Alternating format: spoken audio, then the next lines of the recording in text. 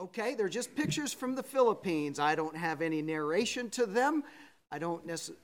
We do know that there's some of them from the Shepherd's Retreat, and then just, I don't know, 7 or 8 of them are from just ministry there in the Philippines. So we're just going to turn the lights off up here and run through those pictures. And the reason we wanted to do that, Pastor sent these pictures, and just so you folks can just see what's going on, and certainly see the pastors and their wives and what happened at the Shepherd's Retreat. So we're going to go ahead and show these real quick. We'll get started. And there's no narration.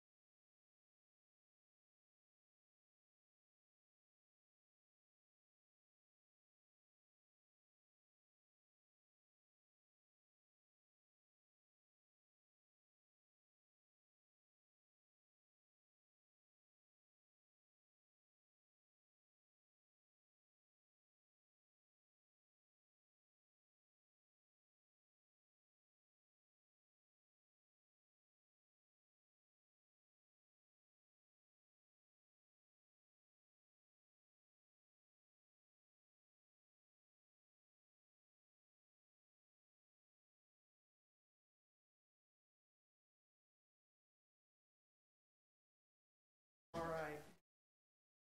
Well, he just wanted you to see all those pictures from what's going on there in the Philippines, and certainly it's just a blessing to see them and see some of those smiling faces. And I know that Pastor will have 3 weeks of catching up to you, or catching up, or you catching up with him. So once he gets back, so continue to pray for their travels.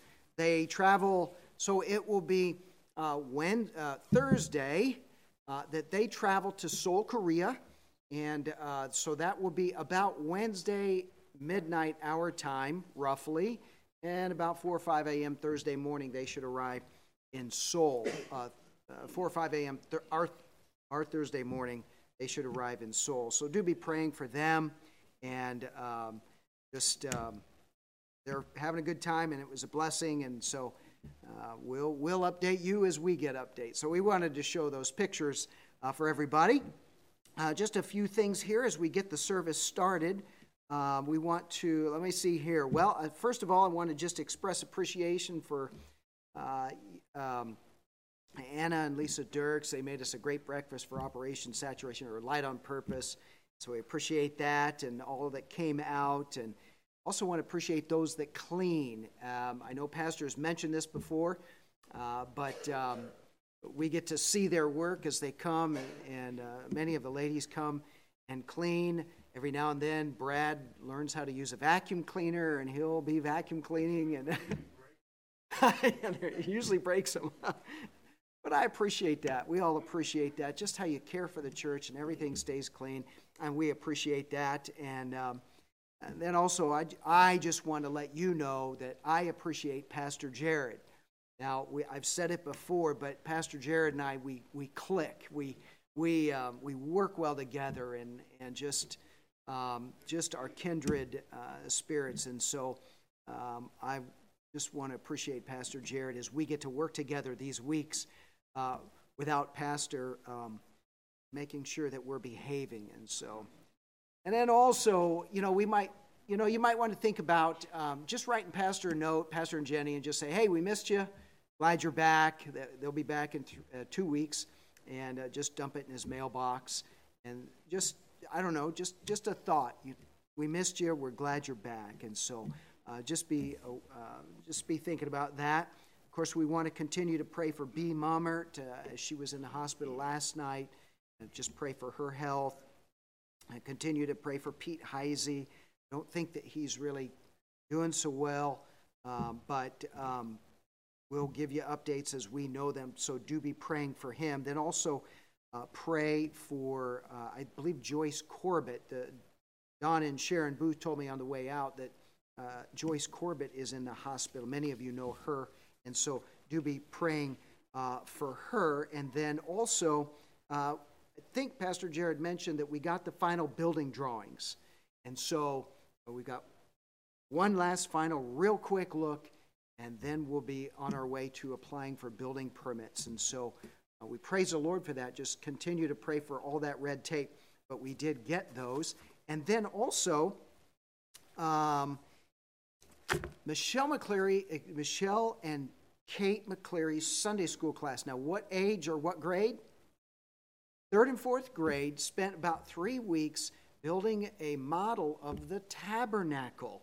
And this is really a neat thing. So at the end of the service, remind me, so if you're in Miss Kate's Sunday school class, at the end of the service, you're going to go back to the back and stand around your table back there. It's on display, and you have got to see this thing. So these children are learning about these things that we read about in scriptures, and they're seeing it graphically, with their hands. And so really neat Sunday school that they did. And so it's back there, but at the end of the service, they will be back at that table. So just go by and see that. Don't forget about, let me see here, I'm just making sure I'm not missing anything. We also want to be praying for Dr. and Shirley Starr. They are preaching revival services today. I'm not sure how many days they go. They're in New Jersey, so be praying for them.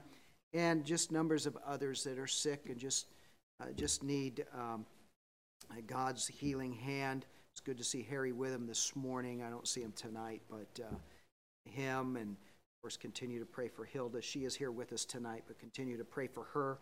And then also, let me see, and Cindy Nichols as well, Lil Stimple with her heart. So lots of folks to be praying for. We want to keep those before you so that you can be praying for them. Now, on Sunday nights, we have been doing a prayer focus. And so go to your Bibles, Luke chapter 22, real quick here. Then we'll get our service started. Luke chapter 22. Luke chapter 22 and verse 42. Luke 22 and verse 42. Now this is Jesus Christ praying, and he's in the garden. This is right just hours before he's crucified, and he's praying, and he obviously he's praying a very passionate prayer. He says, Father, if thou be willing, remove this cup from me. Nevertheless, not my will, but thine be done. And I noted 2 things about this prayer. Number 1, Jesus Christ prayed in the midst of his mission.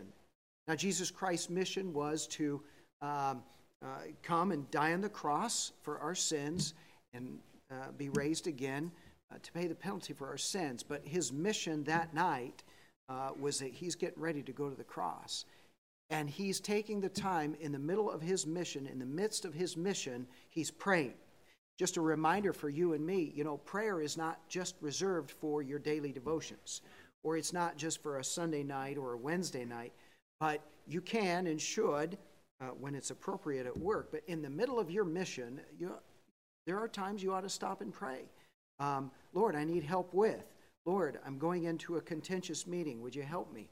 As you're driving down the road, obviously with eyes open, middle of your mission, pray.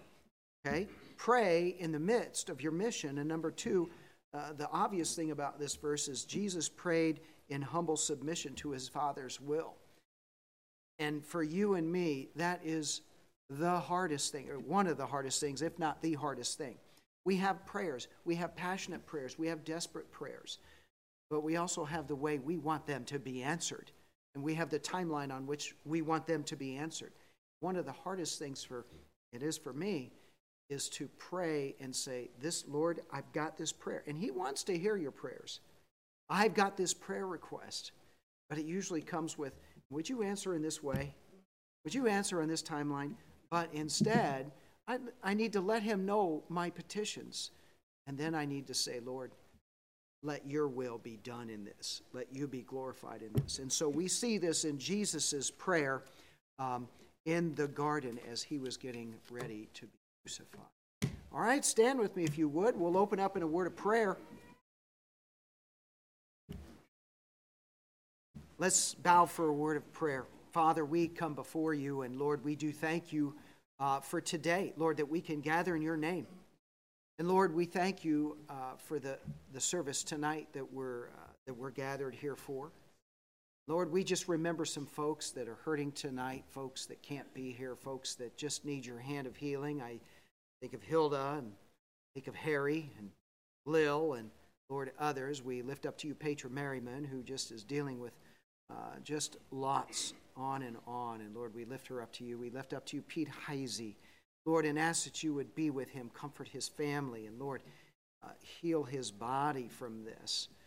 Lord, there are many that are just struggling with spiritual things or family issues, and God, we ask that you would be with them.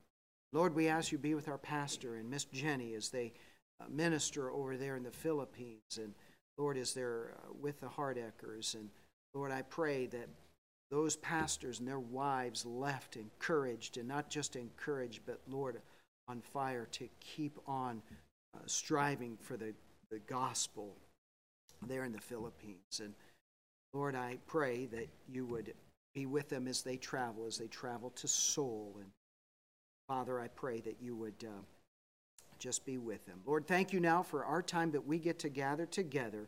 May you be glorified in it. In your name I pray. Amen. Brother Mark. Hymn number 186. Hymn number 186. When we begin to sing, choir, please come up. We'll sing just the first and the fifth stanzas of hymn number 186.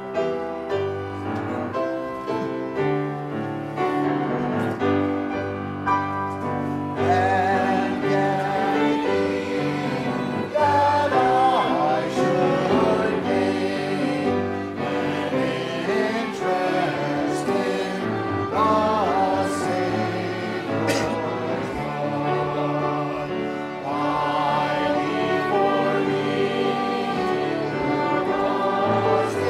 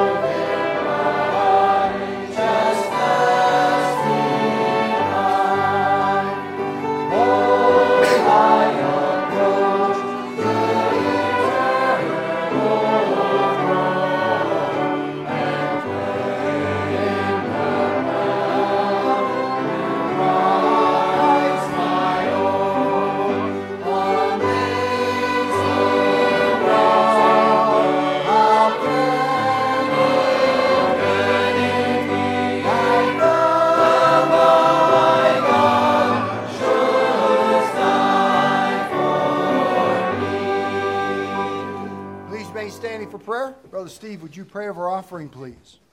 Lord, we thank you for this day, Lord. We thank you for the beautiful weather you gave us today, Lord. We thank you for the clear preaching of your word that we heard so far today. Lord, we do pray for Pastor Starr and Jenny, Lord, that as they're traveling, keep them safe, Lord. Have a refreshing time, Lord. Get them back here safely, Lord. Lord, I pray for the pastor bringing the message tonight, Lord, to be the words you want us to hear. Lord, I do pray if there's one here that doesn't know you as Savior, Lord, they take care of that tonight, Lord. Bless each gift and giver. In Jesus' name I pray. Please be seated.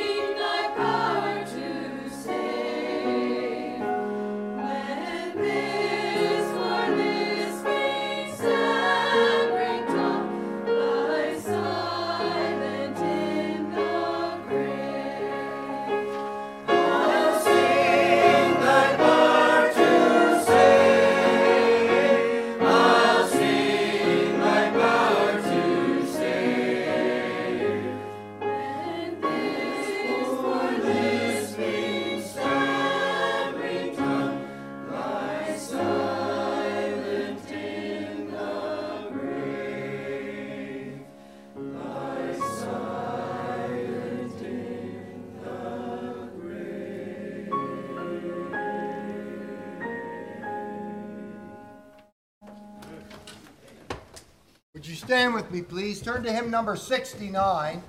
Hymn number 69, Oh How I Love Jesus.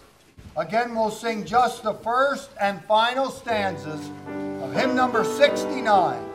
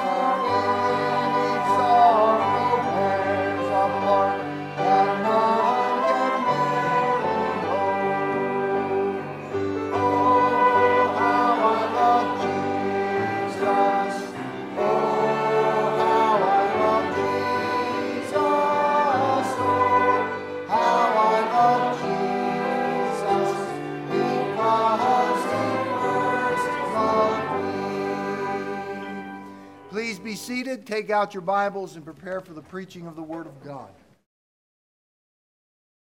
You can take your Bibles. We're going to go to the book of Psalms. We're going to go to Psalms chapter 101. Psalms 101.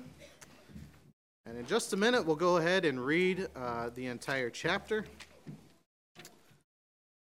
Psalms 101. We believe this was a psalm of David, that David wrote this psalm when he was preparing to become king of Israel. We're not exactly sure when in David's life he wrote the psalm. It was sometime before he became king or shortly after he became king. Some people think that he wrote this while he was still serving under Saul, when it was clear to him that he was going to become king. Some people believe he wrote this as he was on the run from Saul.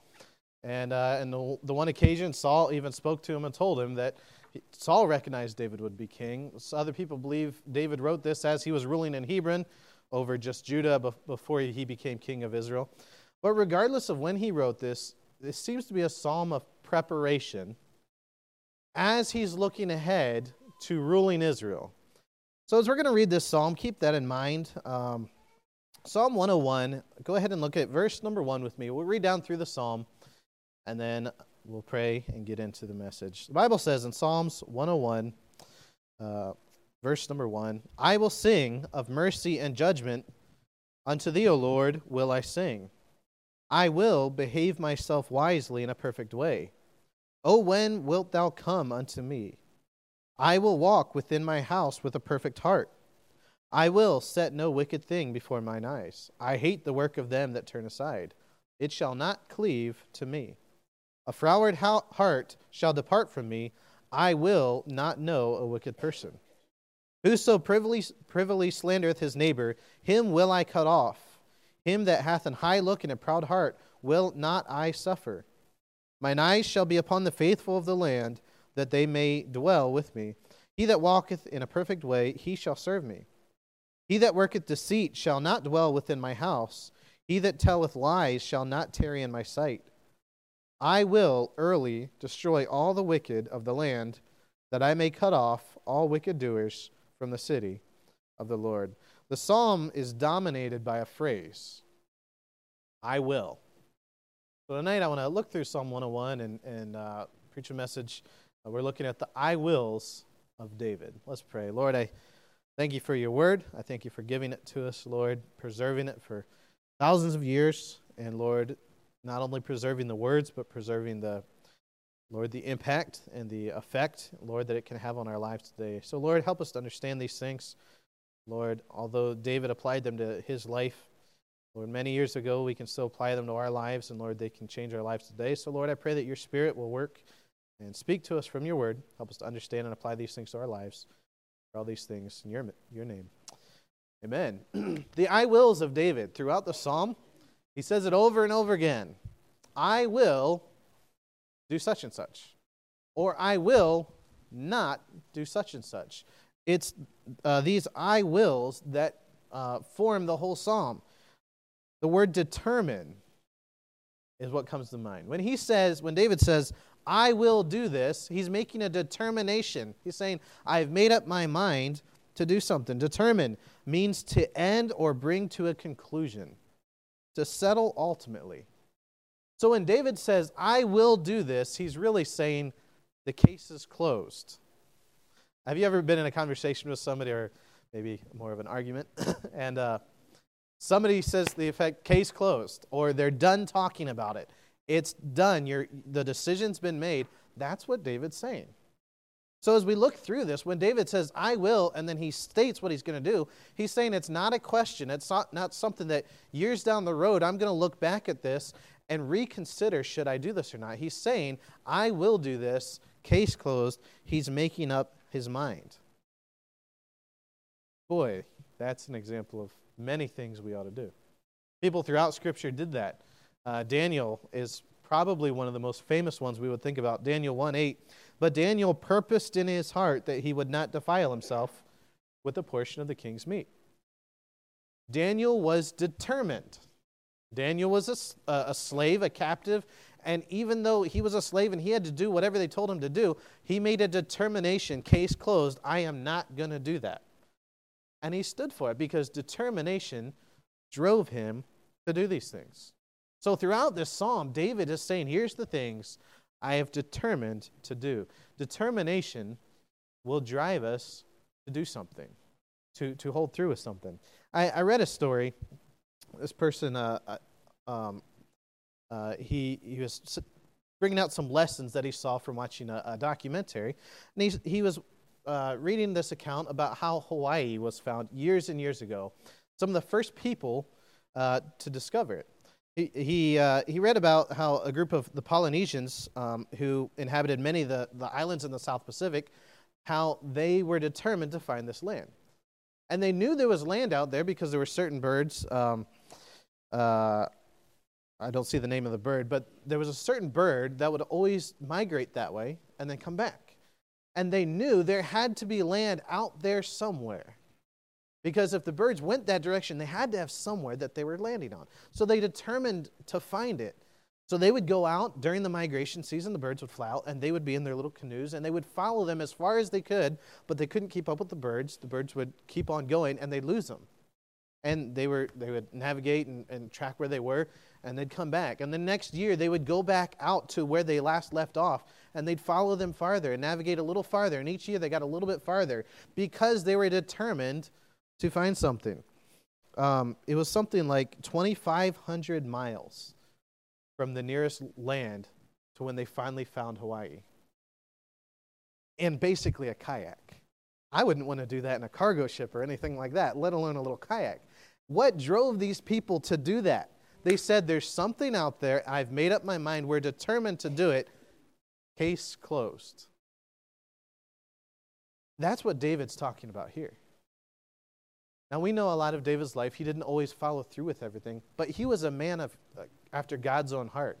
And many of the things that he determined, he followed through. When he said, I will do such and such, case closed, that governed his life.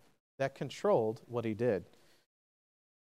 As Christians, we probably have a lot more things in our lives we ought to be saying, I will, than we do.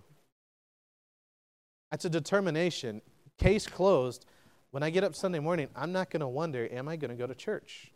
Am I going to do this? I'm going to do that. We should have some determinations, things set in our lives. Case closed, I'm doing this. What moved David to make these determinations? Before we jump into it, I was just thinking, why would he do this? It could be that just as he was a man after God's own heart, he started looking at, boy, this is what God's going to have me to do. God wants me to be king. How do I become a good king? How do I prepare for it? We don't know exactly what drove him to come up with these I wills, but maybe a reason was he looked at this task God had for him to do. He said, boy, I've got to prepare myself. If I'm going to be a good king, I need to do certain things. It may have been looking at the task ahead of him. It could have been that he saw a godly man, a good man like Saul, go into the kingship as somebody that everybody respected as a good man and completely fell apart. Maybe David looked at Saul and said, boy, everybody admired him and respected him 40 years ago, and this job of being king destroyed him. I don't want to end up like that. So in order to not end up like that, I will do these things. For whatever reason, David showed great wisdom in making determinations. I will do these things. And he recorded them for us. And God preserved them for us so we could have them today. So there's many different I wills in here. I want to look at 7 different determinations, 7 different I wills of David that he did that I think are very applicable to our lives today. Let's look at verse number 1. The first I will of David is I will sing. I will sing of mercy and judgment unto thee, O Lord, will I sing. Now, David was a musician. He was famously the musician who played for Saul. When Saul had an evil spirit, David came in and he played his harp. He was a musician, so this would have been natural for him to sing, to put things to music. The first word there, I will sing, that Hebrew word is seer. It literally means to sing with the voice. It's the same word when Israel crossed the Red Sea and God drowned Pharaoh and his army. Miriam sang about what God did. The horse and the rider after he thrown into the sea, that's that word. Singing. It's like telling a story, passing something down, singing with the voice. The last word in this verse, unto thee, O Lord, will I sing, that word is zamar, which is to touch or strike with the strings. It's the idea of an instrument. David was a harpist. He would have touched and struck the strings of the harp. So he's given the idea, hey, I'm going to sing, but he's also recorded music with it. He's playing the harp as he's singing. He's put effort into this. He's singing. I was thinking, all of these determinations, why would he make a determination to sing? Now, his main determination is to focus on mercy and judgment. But why would he preface it with the fact that he's singing? I started thinking about singing and doing a little bit of study. The what you're singing matters more than why. But the fact that he's singing meant something. Why would he sing? David was making this much more permanent than just thinking about, or just reciting, or just saying, I'll think about mercy and judgment. I'll keep that in the front of my mind. By singing, he's making it a lot bigger deal. The singing was used to memorialize works of God. Mentioned before, Miriam sang this song about God overthrowing Pharaoh. And it's recorded. Israelites probably sang that for years to come. It was a song that helped memorialize God did this. So when David sang about mercy and judgment, it was memorializing it to people around him, to his family, to people to come, making a big deal about God's mercy and judgment. Singing was a way of teaching the younger generation. You sing a song, your children learn it, they sing a song, their children learn it, and it goes down through the generations, and the what is communicated through the song. So David is singing, communicating, passing down mercy and judgment of God. He's passing it down through song. Singing helps us remember and memorize. One of the memorization techniques we often use is to sing about something, turn something into a song. Junior church, you sing about the New Testament song. You sing about the disciple song. There were 12 disciples. Jesus called. I'm not going to put you through having to listen to me sing, but you probably know the song. Singing helps us memorize. In college, we came up with some of the dumbest songs to memorize certain things for tests. And, you'd be studying, and if you could put this list of things to a song, it was going to help you remember it. All that to say, David is putting a lot of effort into remembering and keeping mercy and judgment right in front of him. And I'm just picturing David singing about this. Maybe David's sitting in his home, playing the harp, singing it to his children, singing it to others, and the whole time he's keeping these things in front of his mind. He determined to sing, to keep these as a big deal. But what were the things he was singing of? David determined to sing of mercy and judgment. These seem like two opposite things. mercy and judgment. In a way, they're opposites, but in a way, they go hand in hand. David was becoming king. He needed to know when to give mercy and when to pass down judgment. That's one of the main roles of a king. So as David stepped up into this role, he said, Lord, I need to be right with mercy, and I need to be right with judgment. I need to keep these in front of me. And he sang about it, and he said, I will sing. I have determined to keep mercy and judgment a big deal in my rule as a king. I was just thinking about him watching Saul. Saul, many times, passed judgment on people he should have given mercy to. Thinking about Saul misusing his power to chase after David. Somebody that had no business being punished, and he should have been giving mercy to whatever offense he thought David did to him. But instead, he put judgment on David. David ran away. We read about Saul and his men coming to Ahimelech, the priest, and finding out that Ahimelech had helped David, even though he didn't realize that Saul was against him. If any time there should have been mercy given, it was then. And Saul, instead of giving mercy to Ahimelech, poured out judgment and killed 85 priests and their families. So David watched his successor, King Saul, pour out judgment where there should have been mercy. David watched Saul, or read about and heard about Saul giving mercy to people that should have been judged. God commanded Saul, go fight the Amalekites, kill the king. Saul goes, he keeps Agag the king alive. He keeps the best of the sheep, the best of all. He gave mercy when he should have judged.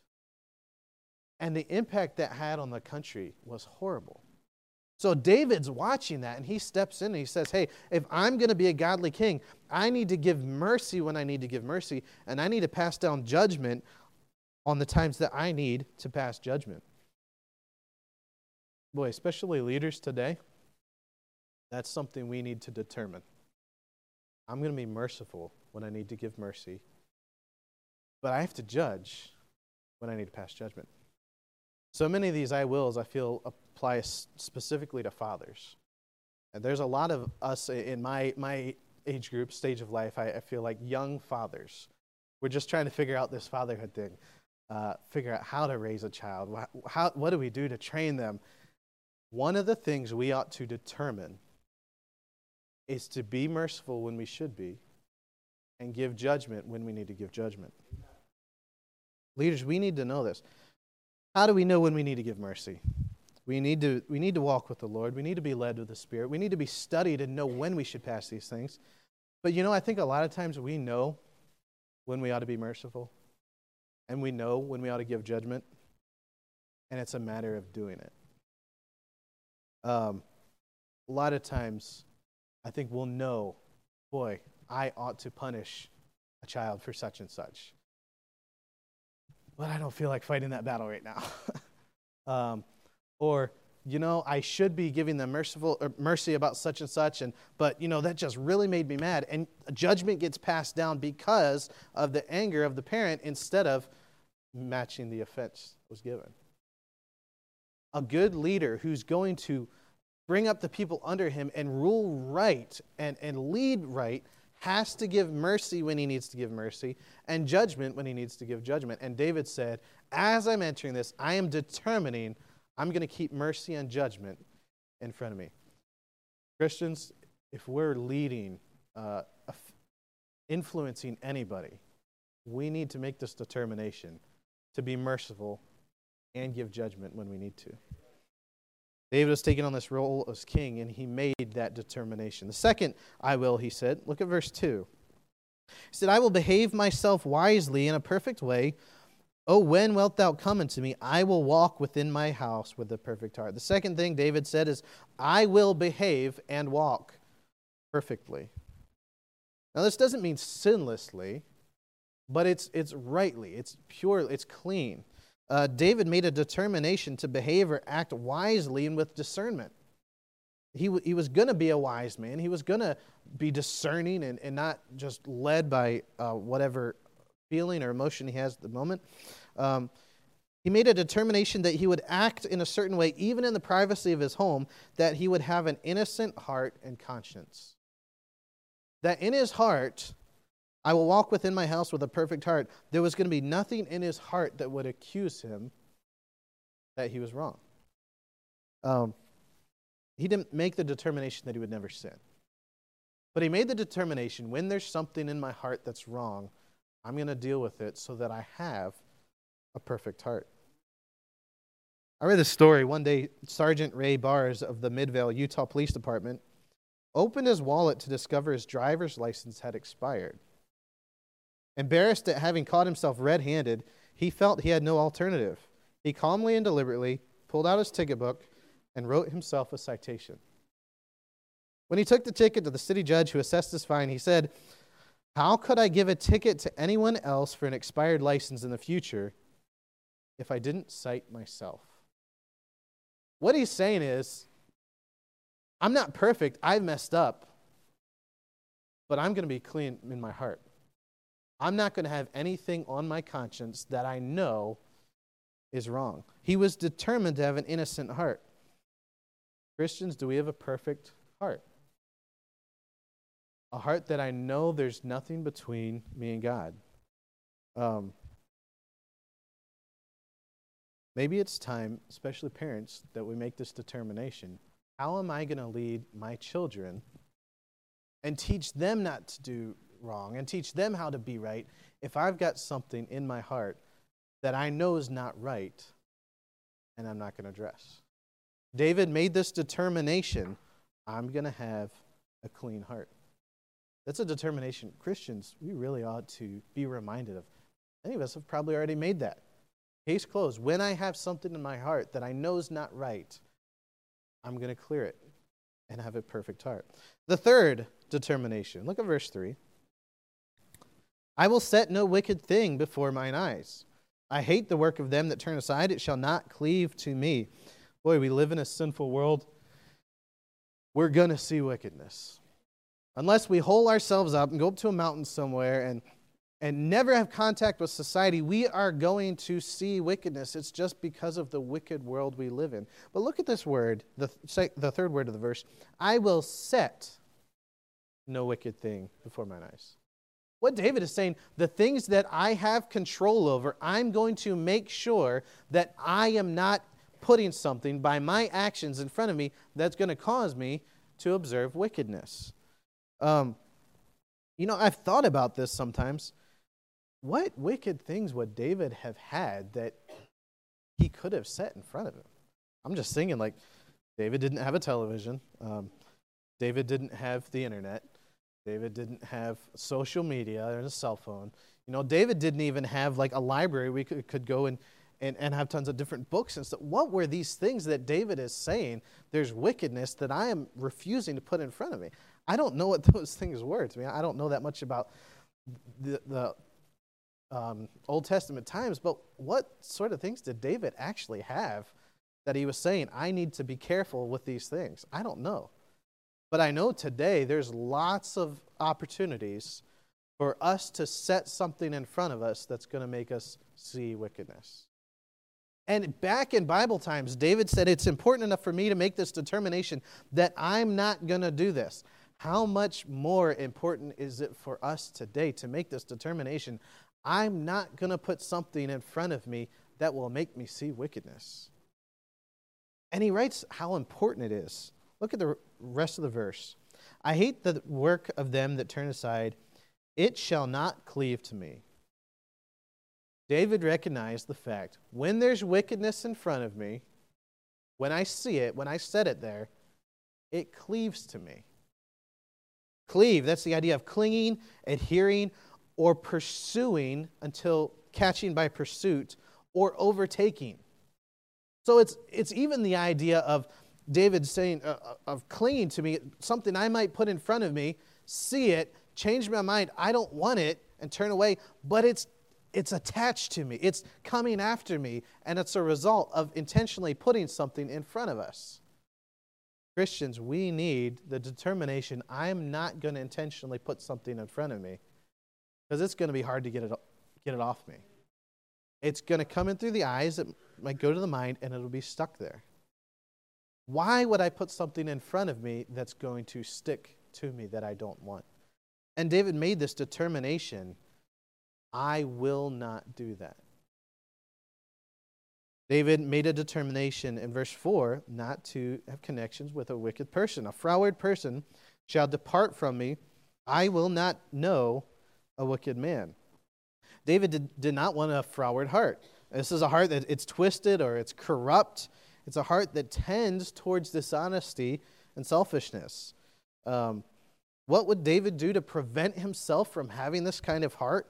He's like, I don't want to have that heart, so what will I do to protect myself from that happening? I will not know a wicked person. Now, it's not just, I've met somebody one time. He's talking about an acquaintance. He's talking about building a relationship, a friendship. He's talking about, we know that he's going to become a king, so having relationships with people that he's putting in offices. I will not know a wicked person. This is the classic verse of you are who your friends are. And David made this determination, if I don't want to be that person, then I will not have these associations. But sometimes we need to clean house. We need to get rid of things. We need to get rid of things before our eyes. We need to get rid of different stuff. But sometimes we need to get rid of relationships.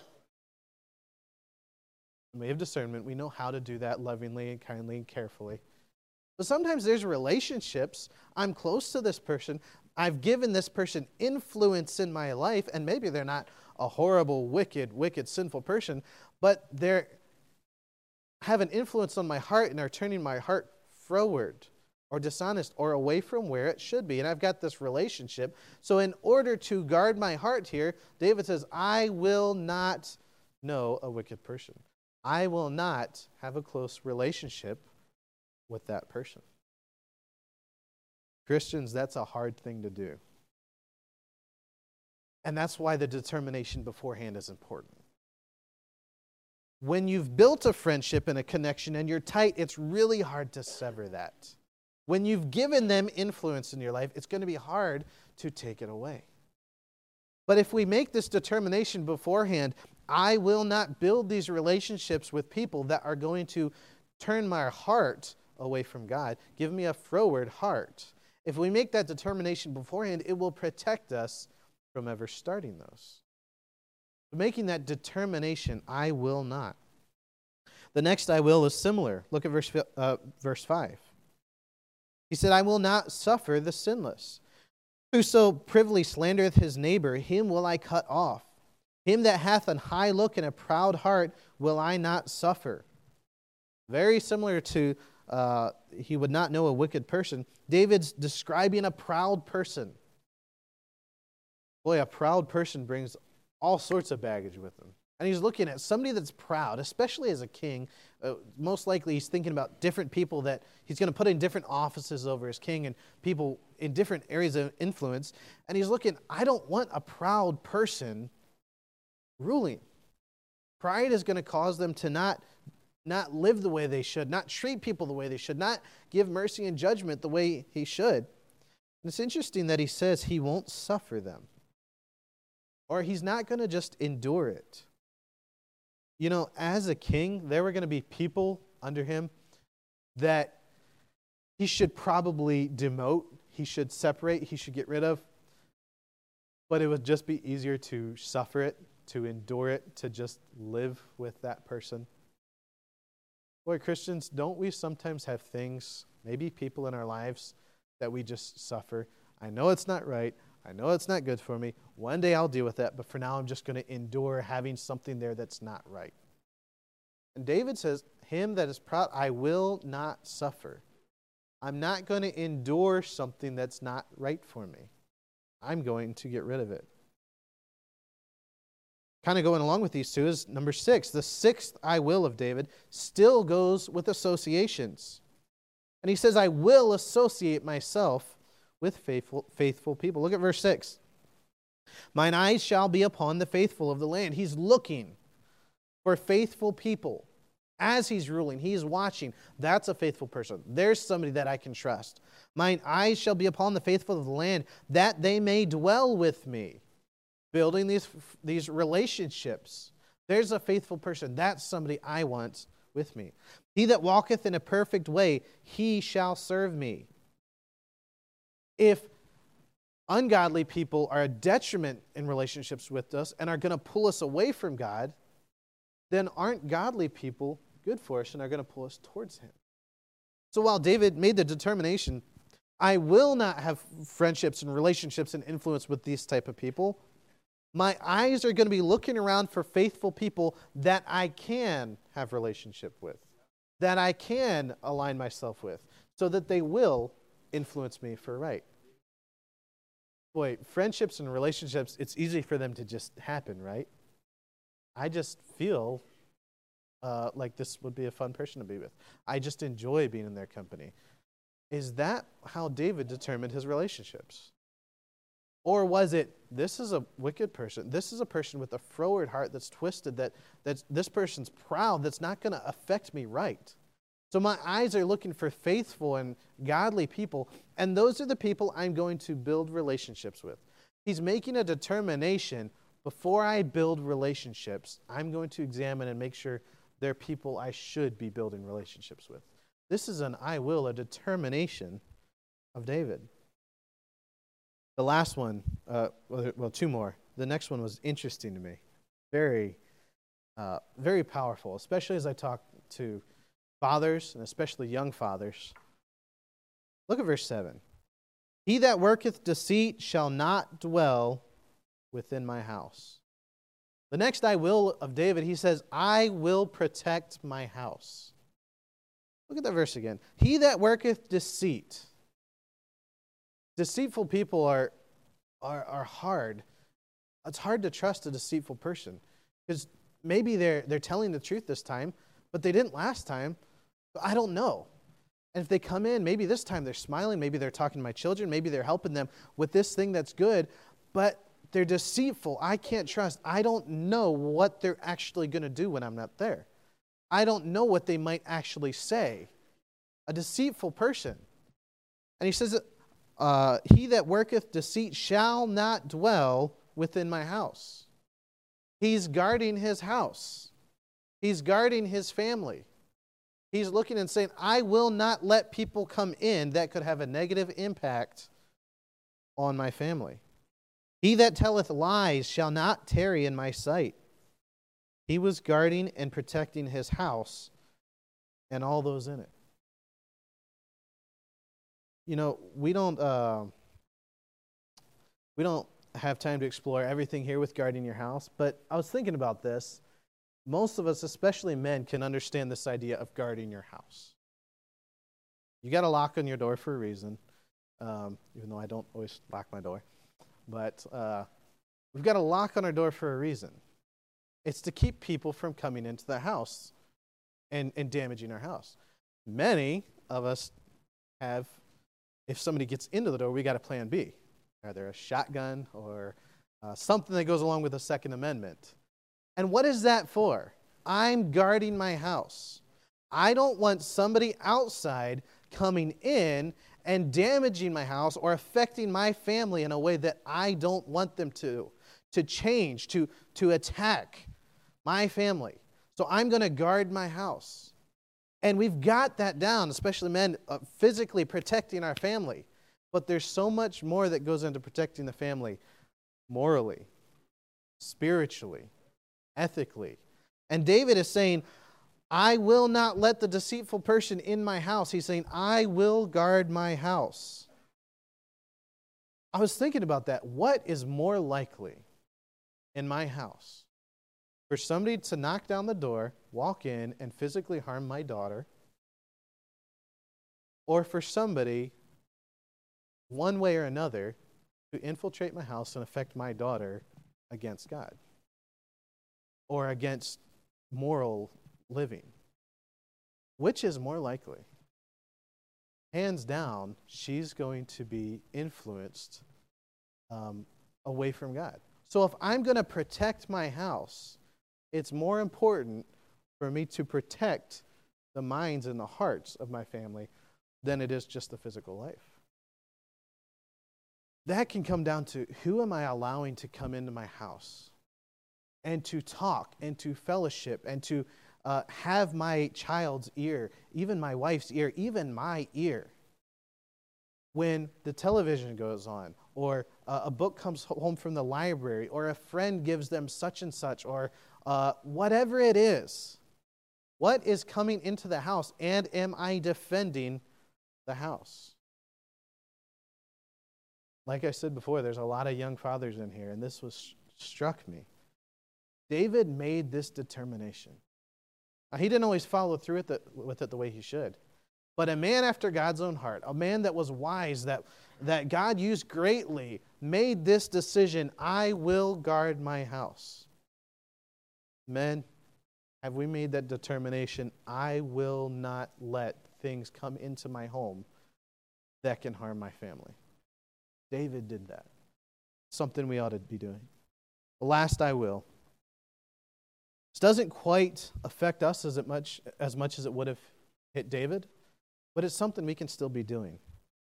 And it's, I will cleanse my country. Look at verse 8. I will early destroy all the wicked out of the land, that I may cut off all wicked doers from the city of the Lord. David was coming in as king.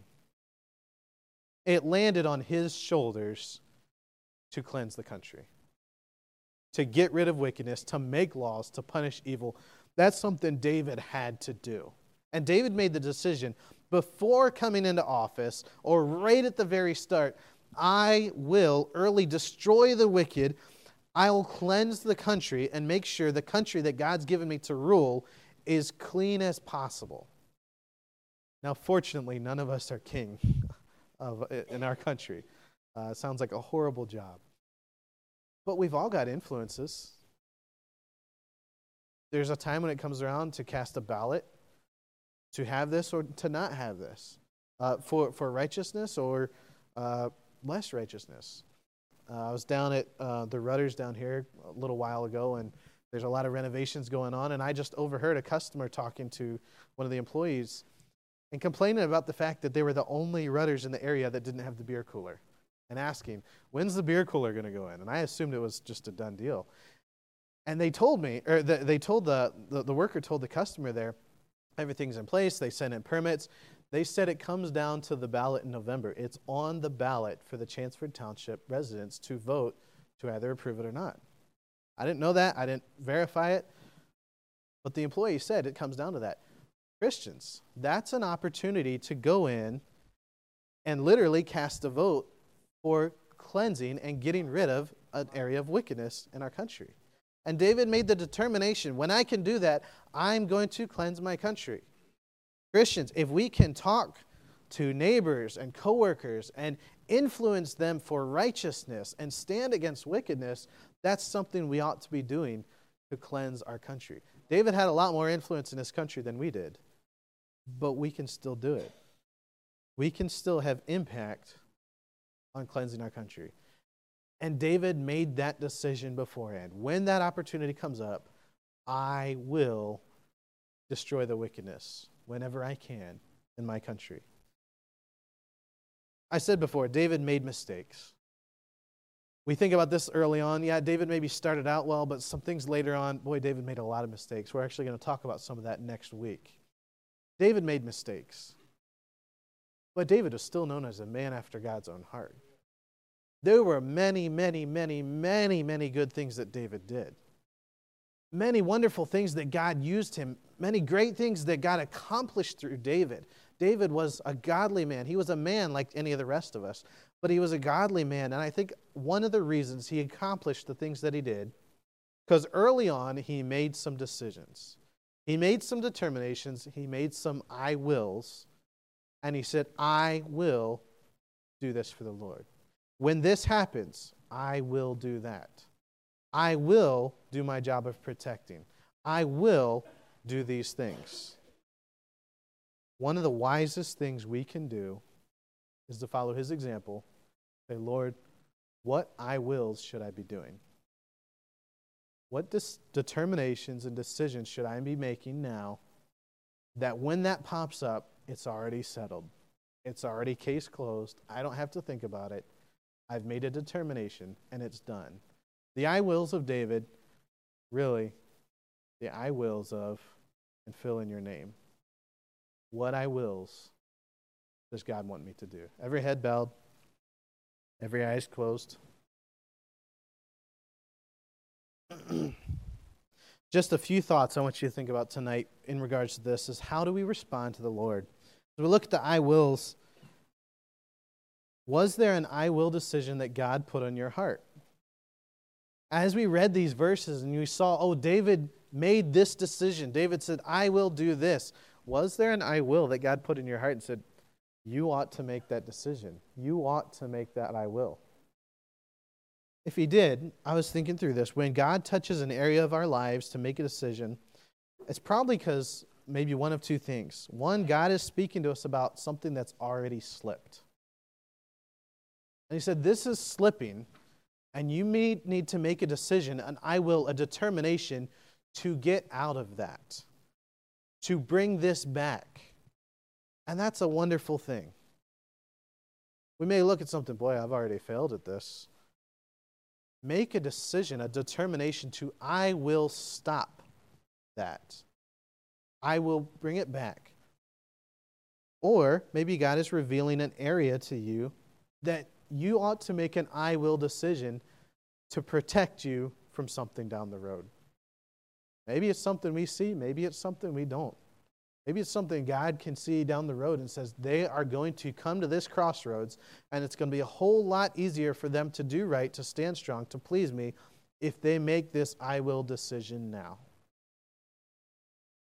I will decisions. I will do this for the Lord. Lord, I thank you for giving us David's example. I thank you for giving David the courage to make these I will decisions, to stand determined to do something for you and then stand by it. Lord, I pray that you'll speak to us tonight. Lord, I know you spoke to me in study. And Lord, when a decision is made, it's just going to help us continue to stand strong for you. So Lord, if there was an I will decision that you want somebody to make tonight, Lord, I pray that you'll work in hearts tonight. As I said, with these two things, if there's something that you feel like you're going down a road and you need to come back, or if God's just speaking to your heart to make an I will decision, a determination, the altar's open. You can come talk to the Lord about that tonight. I will do this for the Lord.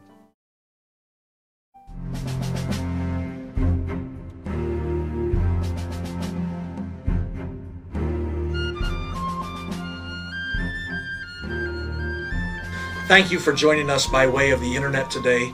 We're so glad that you were able to be with us, and we pray that the service was a blessing to your heart. Even though the sermon is over, our service is not over. At the end of our service, we give an opportunity for people to respond and come to an altar and pray over what God dealt with them about. Sometimes people come to call upon Christ and to be saved. Others come to make a decision for Christ regarding their Christian lives. Others come to call out to the Lord about special needs and situations in their lives. Maybe God has dealt with you today about some specific area of your life. I invite you to make an altar right there in your home, a quiet time before the Lord where you pray to Him and respond to Him about what He has spoken to you about. If you made a decision for the Lord today, we would be glad to hear about that decision and or answer any questions you have today about the message that was preached. You can contact us by way of email at info@mountziononline.org or by way of phone at 717-927-9227. Again, we thank you for joining us today, and we look forward to you joining us again for our live stream weekly on Sundays at 10:45 a.m. and on Sunday evenings at 6:45 p.m. If we can meet a need in your life, please do not hesitate to contact us. Thank you, and God bless you.